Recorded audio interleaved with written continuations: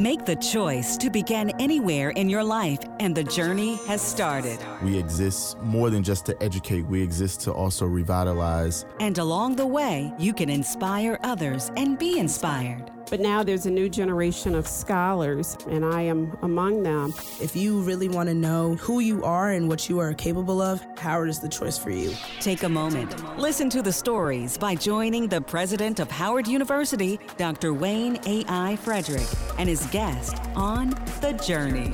Communities across the country are coming together in these desperate times of need. Many people are searching for various resources to get through this pandemic. Our university has a huge support system for the staff and faculty here at Howard University. This afternoon, we will highlight the importance of all of us staying connected and informed with your colleagues under these critical circumstances. Hello, my name is Dr. Wayne Frederick, and my guest today on The Journey is Monique McClung, President of the Howard University Staff Organization. Welcome. Thank you. It's a pleasure to be here. Good. Well, you know, first I want to start off by thanking you and all the staff. I often say the staff are the connective tissue of the organization. You keep everything running. Obviously, education is what we are about, and the faculty certainly provide that. Our students are our pride and joy, but none of it happens without the connective tissue of the staff. So thank you very, very much for all that you do. Thank you. With that in mind, tell me first how you got to Howard in this particular position that you're in. I was living in Los Angeles, California. I'm originally from Prince George's County, Maryland. I moved to LA after college, but after spending about a decade there, wanted to come back home and spend more time with family and to pursue my passions in education and science. Saw the opportunity to work for the LSANT program at Howard University and interviewed, and actually a funny story, during my interview, Dr. Clarence Lee, who's the PI of the program, was having a big Board of Governors meeting, which you've been to as provost and as president. And I hadn't just finished my interview, and I said, well, if you need help, I'll volunteer you need extra hands for the Board of Governors meeting. And that started just my love for Howard and volunteering and just doing whatever I could to help. And then I think that got me some brownie points. Tell me what it was like growing up in Prince George's County. Oh, wow. Exciting. I went to performing arts schools, both in middle school and high school. I have two brothers, so I'm the only girl. It was crabs on the weekends during the summer with family, and Sunday dinners, and a lot of activities. The Washington Post used to have a huge section of the Guide to the Lively Arts. I was big into theater, so going to auditions and doing summer stock and plays in school, we were always busy. There's so many opportunities in PG County and the DMV period for kids to get into summer camps, but be it STEM or dance or whatever they're interested in. So I played basketball in Kettering. My brothers played basketball with AAU. So we were just very, very active kids. Excellent. And what about high school really stood out for you? Obviously performing arts, but you clearly had an interest in STEM as well. And so what was that? I would say probably a little bit of a struggle at that time. Now we recognize that those things go together well, exactly. Especially in the creative minds. Mm-hmm. But back then, we weren't quite mature about that process. Right. Back then, STEAM wasn't a thing, adding the arts into science, technology, engineering, and math. One of the great things, however, I think about growing up in PG County in that era under Dr. Alvin Thornton was the collective, making sure that all students had kind of a liberal arts education included in their science and technology. I was in the International Baccalaureate IB program at Suitland High School, also in addition to the VPA, the Visual and Performing Arts program, as a theater major. Right. So they made sure that we were well-rounded and got both aspects. And where did you go to college? Rider University in New Jersey on a full tuition scholarship for theater. Let's switch gears. You got to Howard and joined the LSAM. Why don't you tell our viewers a little bit about what that program is about? I'd love to. So the LSAMP is the Lewis Stokes Alliance for Minority Participation. It is a grant-funded program through the National Science Foundation, NSF. It's a 5-year grant, so you get renewed every 5 years. And the purpose of it is to increase the quality and quantity of underrepresented students getting their degrees in STEM and going forward to get their PhD. Okay. And and it's a program, a coalition of universities that participate. What types of other universities are involved? So there are over 40 alliances throughout the country, and they're groups of universities, colleges, and community colleges, and actual other interest groups in their respective cities and states. Ours is the Washington, Baltimore, Hampton Roads Lewis Stokes Alliance for Minority Participation. It is a mouthful. But what that means is that Howard is the lead institution and has been since 1993. We've been funded 5 times over.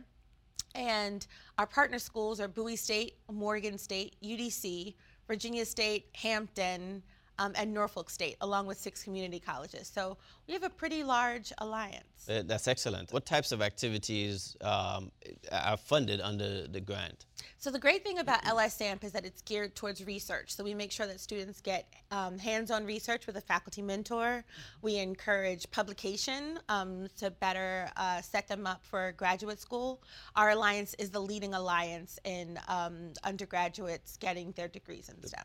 And how many students has the grant served over the years, and what level are the students at when you engage them? So when you enter, every university does it a little bit differently. Some have bridge programs to help students from coming from high school and going into college, because through the program, one of the data points that was uncovered is that students definitely need to be calculus ready before the end of their freshman year in order to persist through to a STEM degree. And so setting up those bridge programs from high school to college, and further giving them tutoring and summer programs, summer bridge programs, internships, anything to really set them up to make sure that they're successful and persist through to a STEM degree. Oh, that's fantastic. Yeah. And obviously that early exposure to research is extremely important. Certainly. What is the ratio, the gender breakdown of the student participation usually? It's like what's in the United States, is that it's now switching more towards more female students in STEM.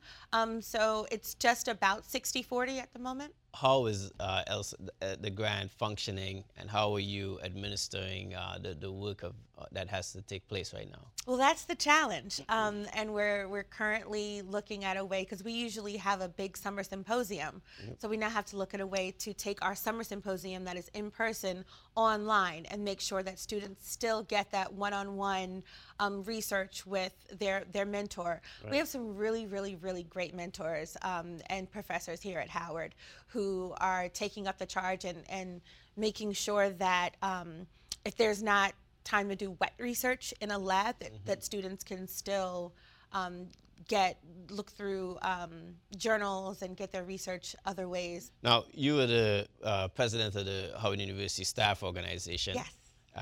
And it's an organization that had existed here at the university for some time. When I became president, I realized that a level of activity had fallen off dramatically, and so it was something that I wanted to bring back. And as you know, I approached you and quite a few of your colleagues to try to get you active and participating, and I'm glad to see that you're at the helm. As the president of the Howard University Staff Organization, describe to me what your sense of the current situation under the pandemic and trying to get all this work done has been. One of the major challenges is that we can't just drop off on somebody's office. But I think we're overcoming that with teams. It seems that this pandemic has really brought us together more than before. That we work with Microsoft Teams, and we started the HUSO Teams group. We had a call last week that had over 400 people. We never would have had 400 people enter, a room here on campus.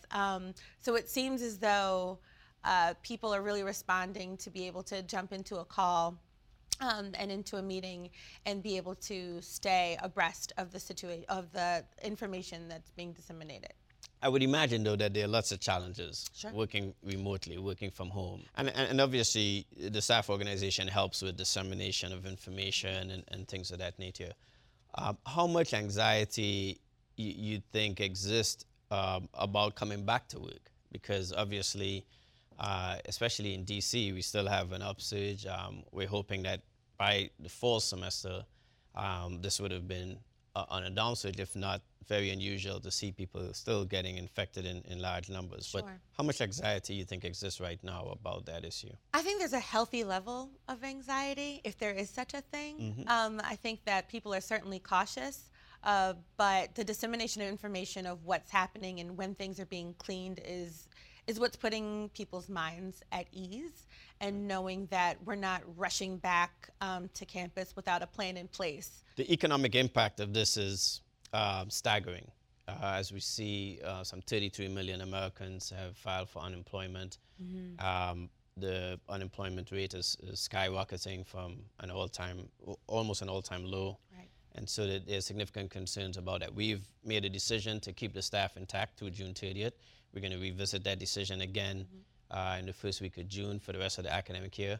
But again, from a staff perspective, I would imagine that there's some anxiety that we're trying to make sure that we alleviate. We want to be fully transparent, but at the same time, we don't want people to get anxious. What advice you have for me, in particular, around those issues that you think would help us manage through this well?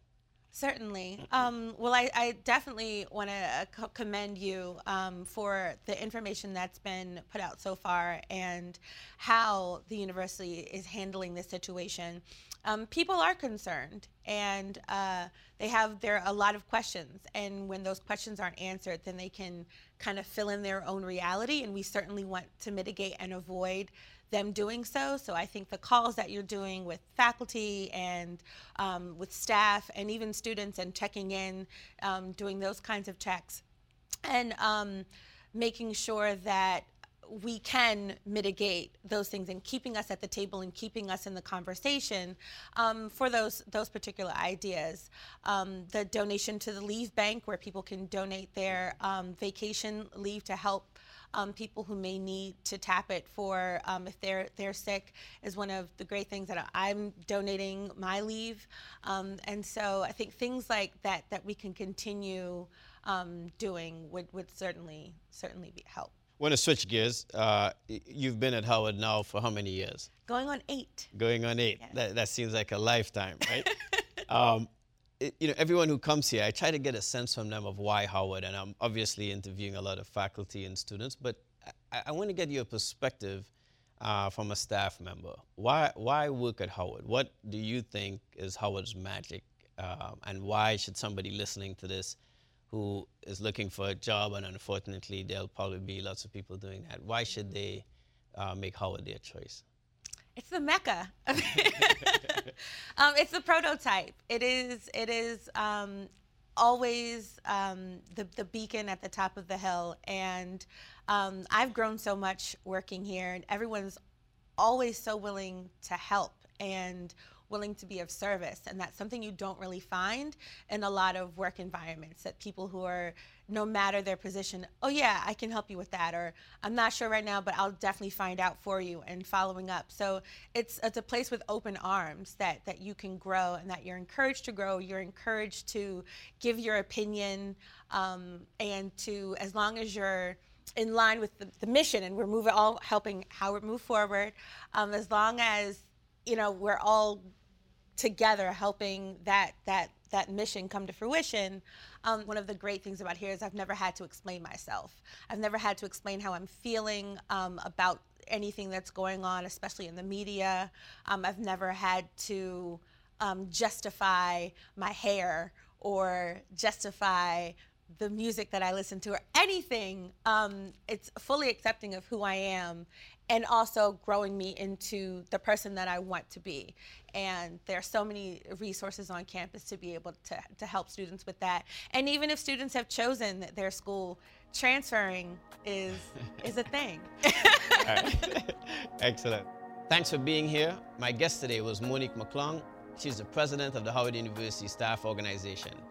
I'm Dr. Wayne Frederick. Please join me next time on The Journey.